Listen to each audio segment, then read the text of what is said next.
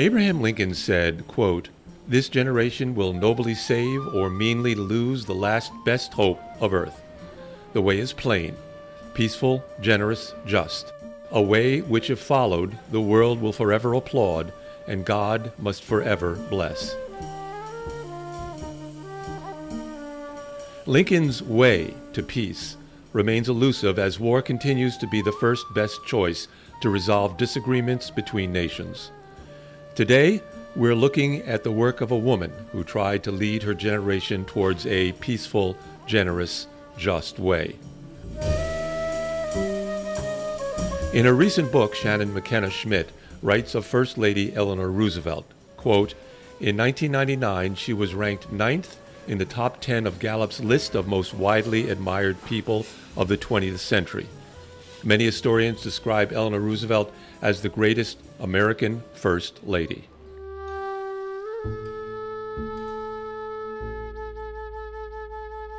I'm Rebecca McCain with Alan Winson, and we are Bar Crawl Radio Podcast, recording from the porch of Gephardt's Beer Culture Bar on Manhattan's Upper West Side, across the street from the mortuary and a block and a half from Eleanor Roosevelt's statue in Riverside Park. The statue commemorates the work of the woman who oversaw the creation of the UN's Universal Declaration of Human Rights, and so much more. With us today is writer Shannon Schmidt and scholar Deborah Gardner, an historian at Hunter College's Roosevelt House, for a conversation about Eleanor Roosevelt. And here we go.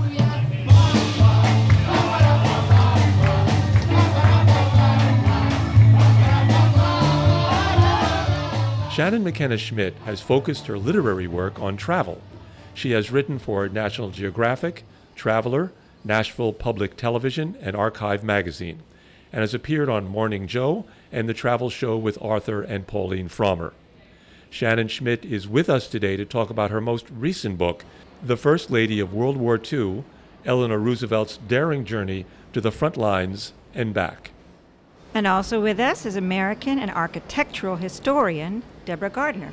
Miss Gardner has worked with the Municipal Art Society for landmark preservation and has written articles and books on the Roosevelts of New York. Miss Gardner has curated exhibitions at the Roosevelt House on New York City's East Side, including one featuring Eleanor Roosevelt's work with the United Nations to create the Declaration of Human Rights. Hey, thank you. It's a beautiful day here in Upper West Side, Manhattan. We're on West 72nd Street at Gephardt's, and we want to welcome Deborah Gardner from the Roosevelt House at Hunter, and Shannon McKenna Schmidt to Bar Crawl Radio for a conversation on a most important American figure. I sense most of us know snippets about the wife of the Depression wartime President FDR, but she is a most complex person, a key figure in the history of our world from World War II through the creation of the United Nations. So, Shannon, do you remember when you first got interested in Anna Eleanor Roosevelt? Well, I've always been an Eleanor Roosevelt admirer. I grew up in the Hudson Valley where the Roosevelts are a presence. And it was actually while I was reading a collection of Eleanor's column, My Day, that she wrote for 26 years. And I came across a mention that she visited Australia during a tour of the Pacific Theater in World War II. And it immediately piqued my interest because I had recently been to Australia and New Zealand. And it was reading that collection of My Day columns that really resulted in the First Lady of World War II. Deborah Gardner, besides the fact that you work at Hunter College's Roosevelt House, why are you interested in Eleanor Roosevelt? Well, Eleanor was such a critical figure in 20th century America, actually long before she went to the Pacific. She emerged as a public figure in the 1920s through her work with the peace movement, the Democratic Party, and in the 1930s, of course, she was the wife of the president, traveling around the country, visiting all the New Deal programs that were part of his strategy to rebuild the economy. And so she was present for many people, visiting them. They heard her on the radio, they saw her in newsreels, and as Shannon mentioned, her column, My Day, which was in over 100 newspapers and millions of people read. So when you add it all up, it's very easy to be a big fan of Eleanor Roosevelt. Tell us about the family dynasty that Anna Eleanor Roosevelt was born into. Her uncle was Teddy Roosevelt, right? Yes, her uncle was Teddy Roosevelt. Her father was his brother. Her parents were deceased by the time she was 8 or 9. She was raised to be in the social elite category. She went to a wonderful boarding school, but not to college. She was a self-educated person her entire life, reading and writing. And she married her fifth cousin, Franklin Delano Roosevelt, in 1905. And before World War I, she was basically a socialite. During World War I, especially when America became involved, she became a Red Cross volunteer. And that's really what set her on the road to a more public life. At a young age, her mother let Eleanor know she was not attractive and that as a woman, she would have to limit her aspirations. Her father was an alcoholic. How did these early experiences form Eleanor Roosevelt? I think she worked around them because she was able to prove to herself and be encouraged by others to think about her capabilities. And her boarding school in England, the head of the school, was very nurturing and encouraging, both personally and on an intellectual level. And what was her name? I think it's important, the boarding school teacher's name. Mademoiselle Silvestre. She was a French woman, but her school was on the outskirts of London. Right. Now, I just want to add one more thing. Eleanor was extremely tall for her generation. She was 6 feet tall, like think Michelle Obama. So she stood out. She had to stand out. And over time, I think that presence was something which also made her very appealing to people. Mm-hmm. Mm-hmm. Her height, just the fact that she was tall. Her presence. Her Yes. presence, right. Nice. Right. As an adult, Eleanor Roosevelt was independent, energetic, as Deborah has been describing, yearned for adventure. Certainly the specific trip that we're going to talk about, her trip to the Pacific during World War II. She knew Amelia Earhart. She wanted to learn how to fly. She was the first lady to travel in an airplane, we understand. She drove her own roadster. One reporter said that more than any other first lady, she, quote, succeeded in being herself despite its taboos. So Shannon and Deborah, could you describe what was unique about Eleanor Roosevelt for her time? Well, the fact that Eleanor traveled so much or at all is one of the reasons that she was considered an unconventional first lady. And I love that when Eleanor entered the White House in 1933, the American public got a first lady, the likes of which they had never seen before. Traditionally, first ladies stayed close to the White House. They primarily oversaw social functions, and they didn't take an active part in public life. But this was not going to work for Eleanor. And she really created a unique role for herself by combining her love of travel, her wanderlust, with her sense of social responsibility. And she ceaselessly crisscrossed the country, logging many thousands of miles on the road each year, inspecting New Deal initiatives, seeing and meeting people, and gathering information.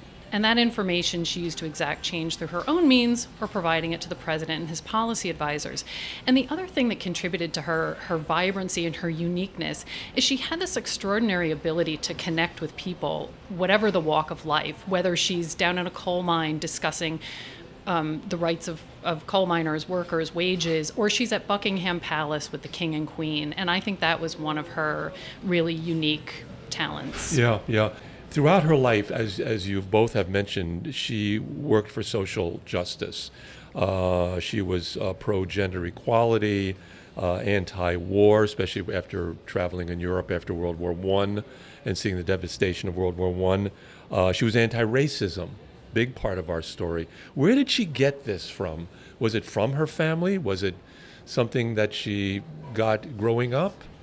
Her activities on behalf of peace came from the experience of going to Europe at the end of the war, World War I, and seeing the devastation.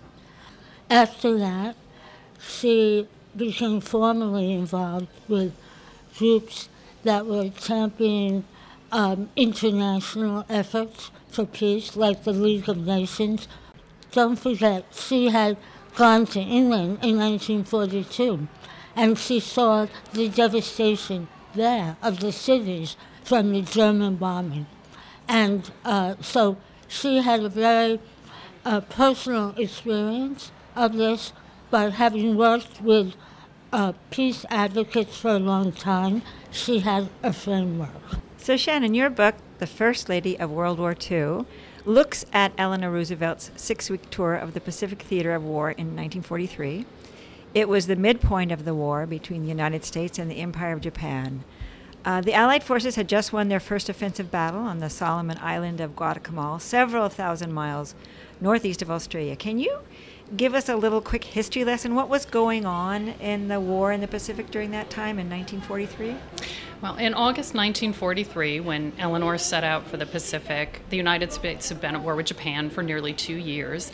Eleanor felt that people on the home front were overly optimistic about the war's outcome, and she thought that they were becoming dangerously complacent. And she had numerous reasons for making the trip to the Pacific, but this was one of them, and to link the home front and the fighting front, and to remind the nation that they couldn't give up on their duties until the war was won, because there were strikes at war production factories across the country. People were complaining about food rationing and shortages. So at this point in the war, she felt that the home front needed a reminder that the war was not over. If we slacked on production, that was going to risk the lives of the men on the distant battlefields. And as she reminded them, winning the war was the way that their loved ones would come home. Right, even though she was anti-war. I mean, that's a conflict there. Well, there's one quote that I love. So I think it was 1940. Eleanor was talking to a pacifist youth group in the United States, and she said, "You don't want to go to war. I don't want to go to war, but war may come to us." And once war happened, she really did everything that she could to contribute and to see it through. And why did you personally pick this story to tell, the story of Eleanor Roosevelt's trip to the Pacific during the war? And there's so much to say about Eleanor. Why this particular trip? Well, I think that this story, it's a 5-week period in Eleanor's life. I think it tends to get overshadowed within the larger scope of her life and her accomplishments, because it was a 5-week period. But it had a tremendous impact on Eleanor.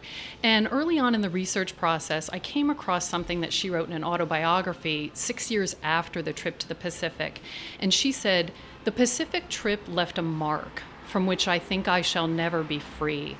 And I found that so haunting and so powerful, and that she said it so many years later, and it really compelled me to uncover what she experienced. Yeah. She had taken a trip to Great Britain earlier to a great success, and she showed her credibility, her credence, her power in being able to represent the United States. But traveling to the Pacific during World War II, I mean, it's hard to imagine how difficult that must have been. I mean, the entire area, huge area, was in combat against, the great empire of Japan and the great country of the United States. It must have been enormously.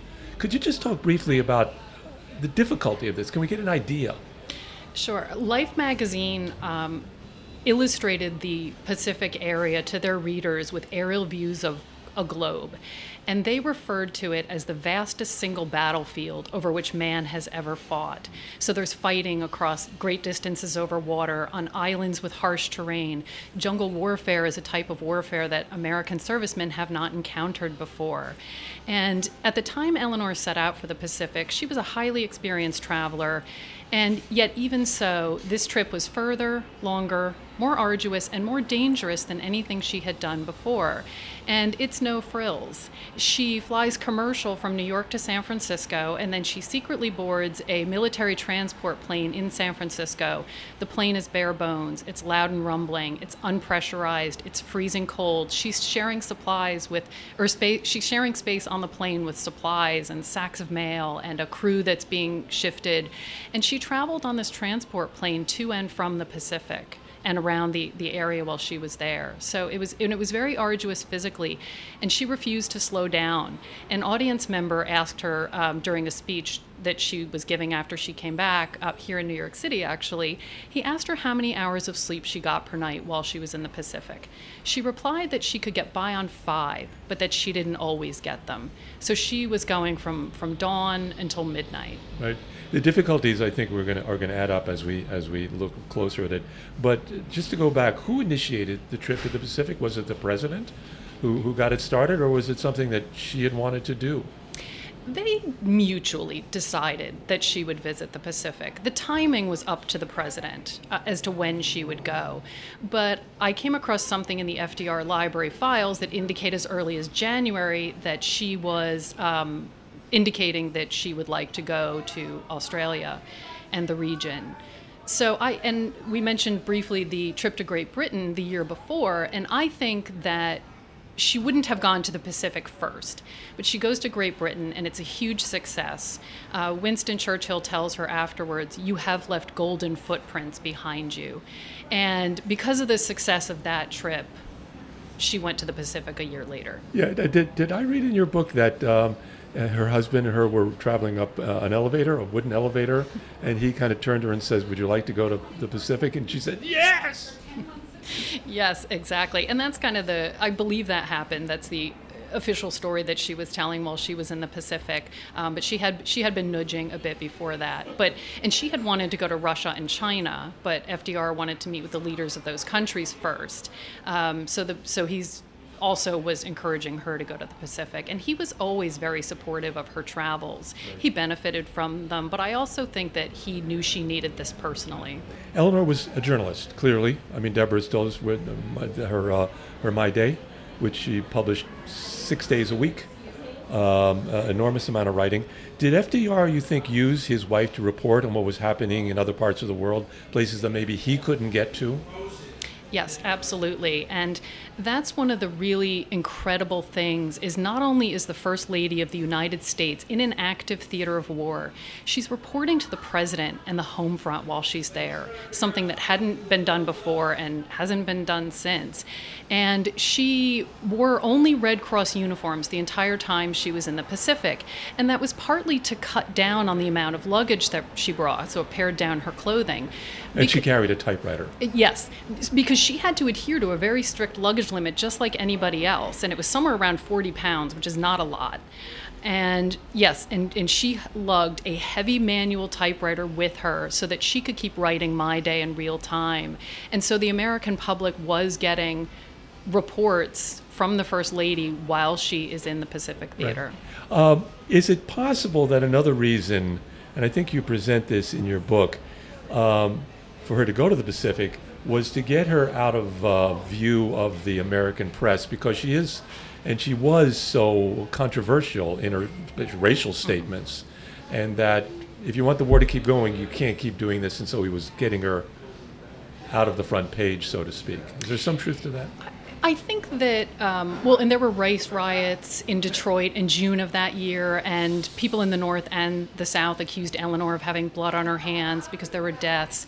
I think that some in the Roosevelt administration thought, okay, maybe it's a good idea, especially after that took place, to let's get her out of the country. However, based on my research and the timing of letters and other documents, that this trip was in talks and in consideration before the race riots in June of 1943 that may then have encouraged some in the Roosevelt administration to. One of the things, I mean, history repeats itself.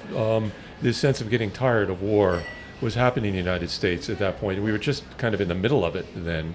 And so the president had to convince people this was the right thing to do. So was part of her trip a propaganda, publicity to say, this is why we're here, this is why we're fighting? I think that it was not so calculated is probably too strong of a word, but not as calculated as that. And Eleanor, during her time as First Lady, had an enormous media presence. And the media presence was even greater during the time that she went to the Pacific. There was My Day, there were press conferences, newspapers were talking about it globally.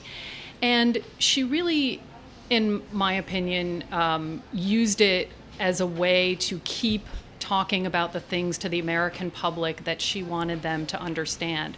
For example, she said that science taught us how to kill more efficiently, but because of advances in science and medicine, service meant more lives were saved. If you didn't die outright in battle, it meant you were probably going to live.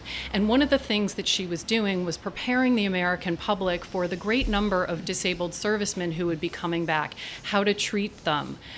She's telling people not to complain about food rationing and shortages and to get your part of the job done. And so I really think that she used her media platforms during the war and the Pacific trip in particular to keep reminding people. One of the things that's heartbreaking to me is that she tells people, and women in particular, to talk to their servicemen when they come home about their experiences. And so she almost seemed very progressive in a way. And all of this is just because she cared. There are so many examples of her individual. You can tell that she cares individually about the servicemen. Right. And I'd like to talk more about that, but it's happening today where people make like stupid statements about people that are doing good work, and here she was doing, wonderful work, yet people complained about what she was doing, that her traveling to the Pacific was costing money to the military, that it was taking up space on airplanes, accused of her profiting from the trip. I mean, all of that. But what is your response to that? Because I think it still goes on today. It does. And so this trip was kept secret for the first 10 days for safety reasons as Eleanor island hopped through the South Pacific. Once she got to New Zealand, news broke about the trip. And as with all of her undertakings, there was praise, there was criticism, and a lot of misinformation as well. You said, some things stay the same or repeat themselves in cycles. There was a lot of deliberate misinformation because she actually paid for the trip herself, except where she couldn't, like riding a military transport plane. And yet people persisted that the government was paying for her trip. She even bought the Red Cross uniforms herself. She did not fly on a private plane. She flew on a regular flight of the Air Transport Command. Everywhere they went, they took mail, supplies, shifted personnel. So yeah, there was a lot of misinformation. And something I find amusing is that some of her biggest critics are still these traditionalists who lament not having a more conventional first lady who knew her proper place. And one couple from Atlanta even telegrammed the president a couple months after her trip and asked him to confine Eleanor more to the White House, which I figure he probably had a good laugh over that. Even with all her travels, when she was in the United States, she kept up her first lady duties. For example, if she had a meeting in New York, which she frequently did, she would get on the night train, come to Washington, and host a tea for 300 people. So all those years during her domestic travels, as opposed to her international, she did not forsake her First Lady duties. Her 4 sons were in the war also, and people knew this. She didn't keep reminding them of it, but it made her a figure who wasn't just talking off the top of her head. She had that deep feeling and concern and worry about her 4 sons that she shared with so many other mothers and grandmothers in America. Why did she want to take the trip? What was Personally, what was her... personally. Yeah. Eleanor felt an enormous sense of obligation toward the generation of young men being sent into battle and who were bearing the brunt of the war. And a primary reason for the trip was to thank U.S. troops for their service, thank them herself and on behalf of the president, and to boost morale. It was also an informal diplomatic mission to Australia and New Zealand. And we mentioned briefly the Red Cross uniform. She also went as a representative of the American Red Cross, and she inspected the organization's facilities while she was in the region. So being Eleanor, she heaped many, many things onto her plate. Shannon, you write that Roosevelt's Pacific tour covered 25,000 miles. Is it true that she traveled without even a personal escort? She typically would travel with her secretary, who is also her friend. She wanted to try to cut down on the criticism. She did not take any personal companion, friend, family member, nothing with her. They did assign her, I think, an Army PR person, but nobody close to her. And so this was also different for her. This was the longest she had been away without someone close to her also traveling with her, which added to a sense of isolation for her. This was a very long trip. And even when she went to England, she had friends there. She saw her son, who was stationed there at the time. With the Pacific, it's 5 weeks. Mail takes time to catch up with her a lot of the times, just as it does for the troops. And she's going at a very fast pace, all of which started to, as they would wear on a person, even energetic Eleanor, emotionally, physically. People had a hard time keeping up with her. I could not keep up with her. I have traveled for 5 weeks at a stretch, and that was doing tourist things and resting when I wanted. It's really extraordinary when you think about what she did while she was in the Pacific. Right.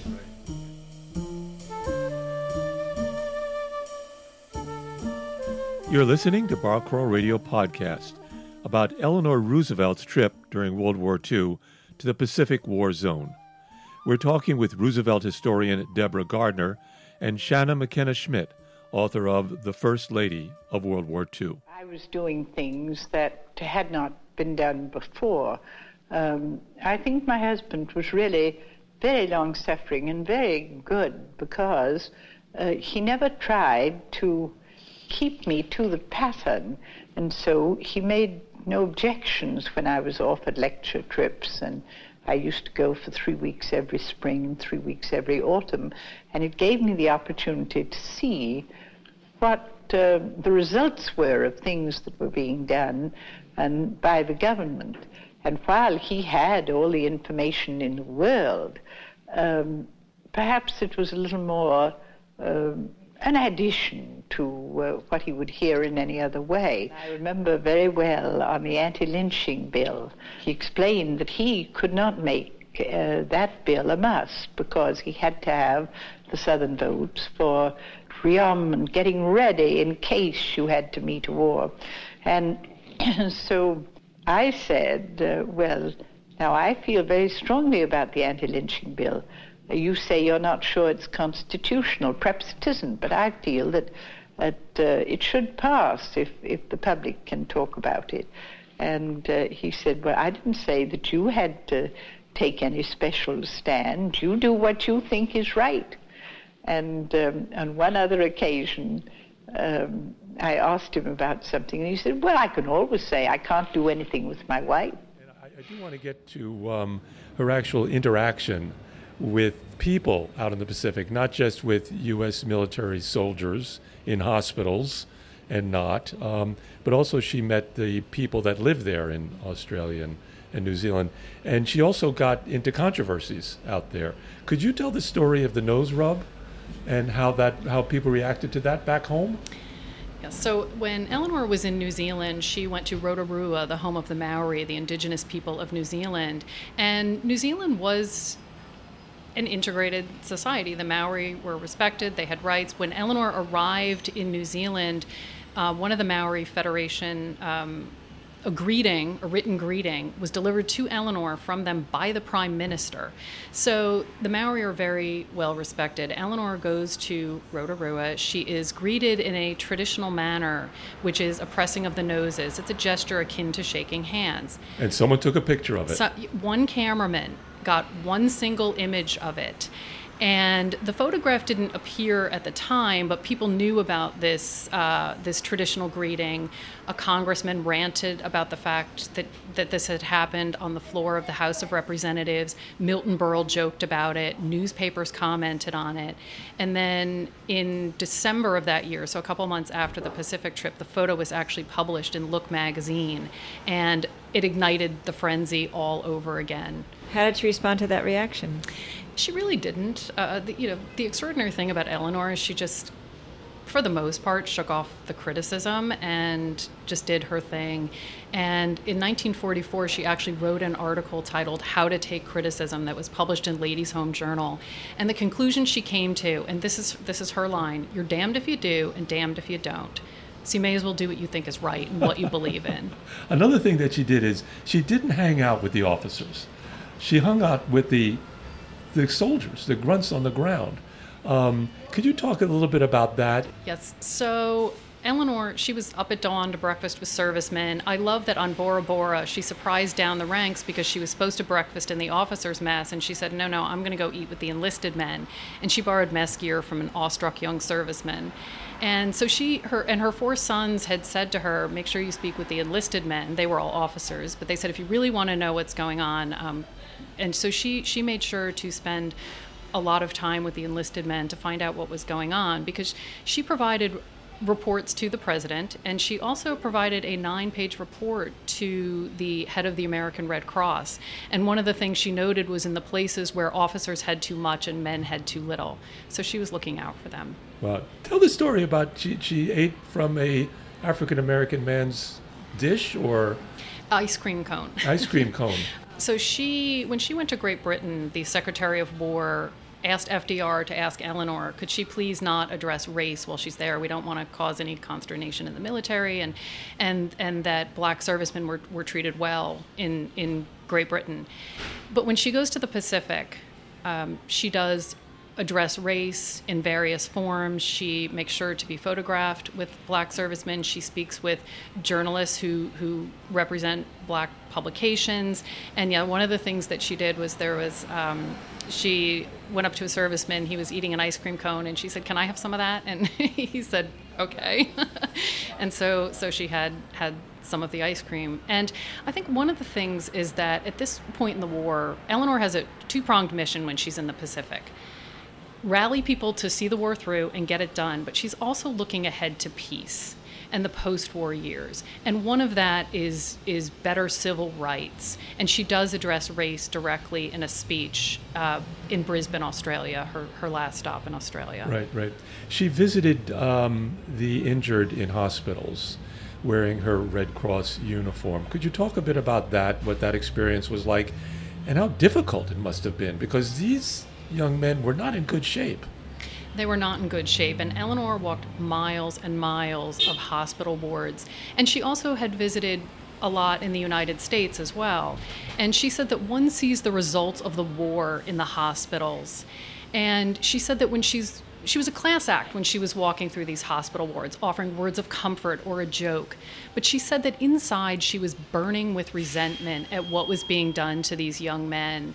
And yes, some of them just so grievously injured. She said that she would never forget the smell in the burn wards. Well. There's one story, and if you could tell it, if you don't want, is about a young man who had just gotten off of the battlefield, and he was still wearing the wounds, the bandages, and he was pretty much done for. And she rallied him. Could you talk about that? Yes, so there were actually a couple of instances there. So the first young man, within days of coming back, Eleanor gave a speech for war bonds. And during that speech, she talked about her experiences in the Pacific, and she told the American public, I love that she was very forthright about making them understand the human cost of the war. And in this radio address, she talks about this young man that she met at a first-line hospital who was so recently injured that he was still in the set of bandages from when he fell in battle. All he had to his name was a Red Cross comfort kit. He was in pain, and yet he still managed to smile and thank the people who were helping him. And then there was another young man. For security reasons, Eleanor's plane was detoured to Christmas Island in the Pacific, which is where she had begun the trip. her first inspection stop. So she ends up randomly back on Christmas Island, and the commander there asked her, could you please speak to this one particular serviceman? He had lost part of his leg during when a tank overturned on him during training. And he was so despondent, it was affecting his recovery. And Eleanor spoke with him, and he's very listless. And she says to him, she goes, well, what if I see your mother when I get back? And he's like, would you? And she said, yes, but you have to promise me, I will promise you that I will see your mother, but you have to promise me that you will try and get well. And they both did what they promised. And she invited this serviceman's mother to her apartment on Washington Square, and they met there. And there are so many instances of just this level of caring that she had for these men on an individual level, and it was heartbreaking to her. I thank you. I don't think we can leave the story of her trip to the Pacific without mentioning Guadalcanal as kind of a big reason why she went. Why did she want to go to Guadalcanal? Guadalcanal was the site of the first major Allied offensive in the Pacific War, and visiting there was a tribute that Eleanor felt that she really owed to the men in uniform, to see where so many had lost their lives or received their injuries. It was also a personal test of courage for her. She was afraid that she would be perceived as lacking courage if she weren't allowed to go. Here's Eleanor Roosevelt, who had courage in spades, and she told FDR that she didn't know if she could face another serviceman in a hospital again if she weren't allowed to go to Guadalcanal, because she thought they would think that she was afraid. And she put on I was gonna say she put on a campaign to visit Guadalcanal. Yeah, because first she had to convince the president. And she had to convince Halsey. Right. She had to convince Admiral Halsey, but ultimately what persuaded Admiral Halsey was not any arguments that she made, but the power of her example. And he didn't like it when VIPs came through his area, took his focus away from the war. He thought they were superficial PR junkets or political gestures. But they did spend some time together when she visited his headquarters on the island of New Caledonia. Reports from other military personnel in the region and a tremendous amount of press coverage. He saw that her motivation was genuine. Eleanor Roosevelt was the real deal. And so by the time she returned to his headquarters after visiting Australia and New Zealand, he had gone from dead set against her visiting Guadalcanal to allowing her to go. So clearly this has been a very difficult trip for her, physically, emotionally draining. You mentioned that she said it left a mark on her. What did she take away from the trip, do you think? Well, she lost 30 pounds while she was overseas. She fell into a deep depression after she got back. A close friend of hers explained it by saying that as long as she had to keep going, her iron will got her through, but that she was just so disheartened about the continued bloodshed and dying. And what it did was it made her even more determined to work for peace, to see the war through, and to build the kind of a world where this carnage would never happen again. So you think that this experience had a direct influence on her work with the United Nations after the war? I think that the seeds of her later work can be seen in this trip, of course on the global stage as well. There was a mayor in Rockhampton, Australia, who said, while she was in the Pacific in 1943, "We would love to see you at the peace table." And because of circumstances, that ended up coming true. So we want to ask one more question. This topic is quite large and would require another program. But Eleanor Roosevelt chaired the committee writing the UN's Universal Declaration for Human Rights. Briefly, could you tell us about the declaration and how Roosevelt kept a group of disagreeing, powerful men, how she got them to agree on anything? When President Roosevelt died, she had been preparing to go to the opening of the United Nations, of which he was a founder. And she was going with him. President Truman later that year offered her a position on the U.S. delegation to the first regular meetings of the United Nations in London. She was the only woman. And she was assigned to what was thought to be a kind of obscure committee. The men who she was with, who should have known better, having seen her in action for almost 12 years, looked down upon her. It's kind of hard to imagine. But that obscure committee became the home of the assignment to look into creating a document on human rights. Now, she had been concerned about peace and human rights and freedoms for a long time. In fact, President Roosevelt in 1941 talked about the four freedoms, right? Freedom of religion and speech, freedom from fear, and that became a very popular tagline in 1943 when Norman Rockwell made pictures to exemplify these four freedoms. And so she was familiar with those, which had also been then incorporated into other documents, and came into the UN through this work on a Declaration of Human Rights. She ran the committee. She had decades of experience running committees, getting things done.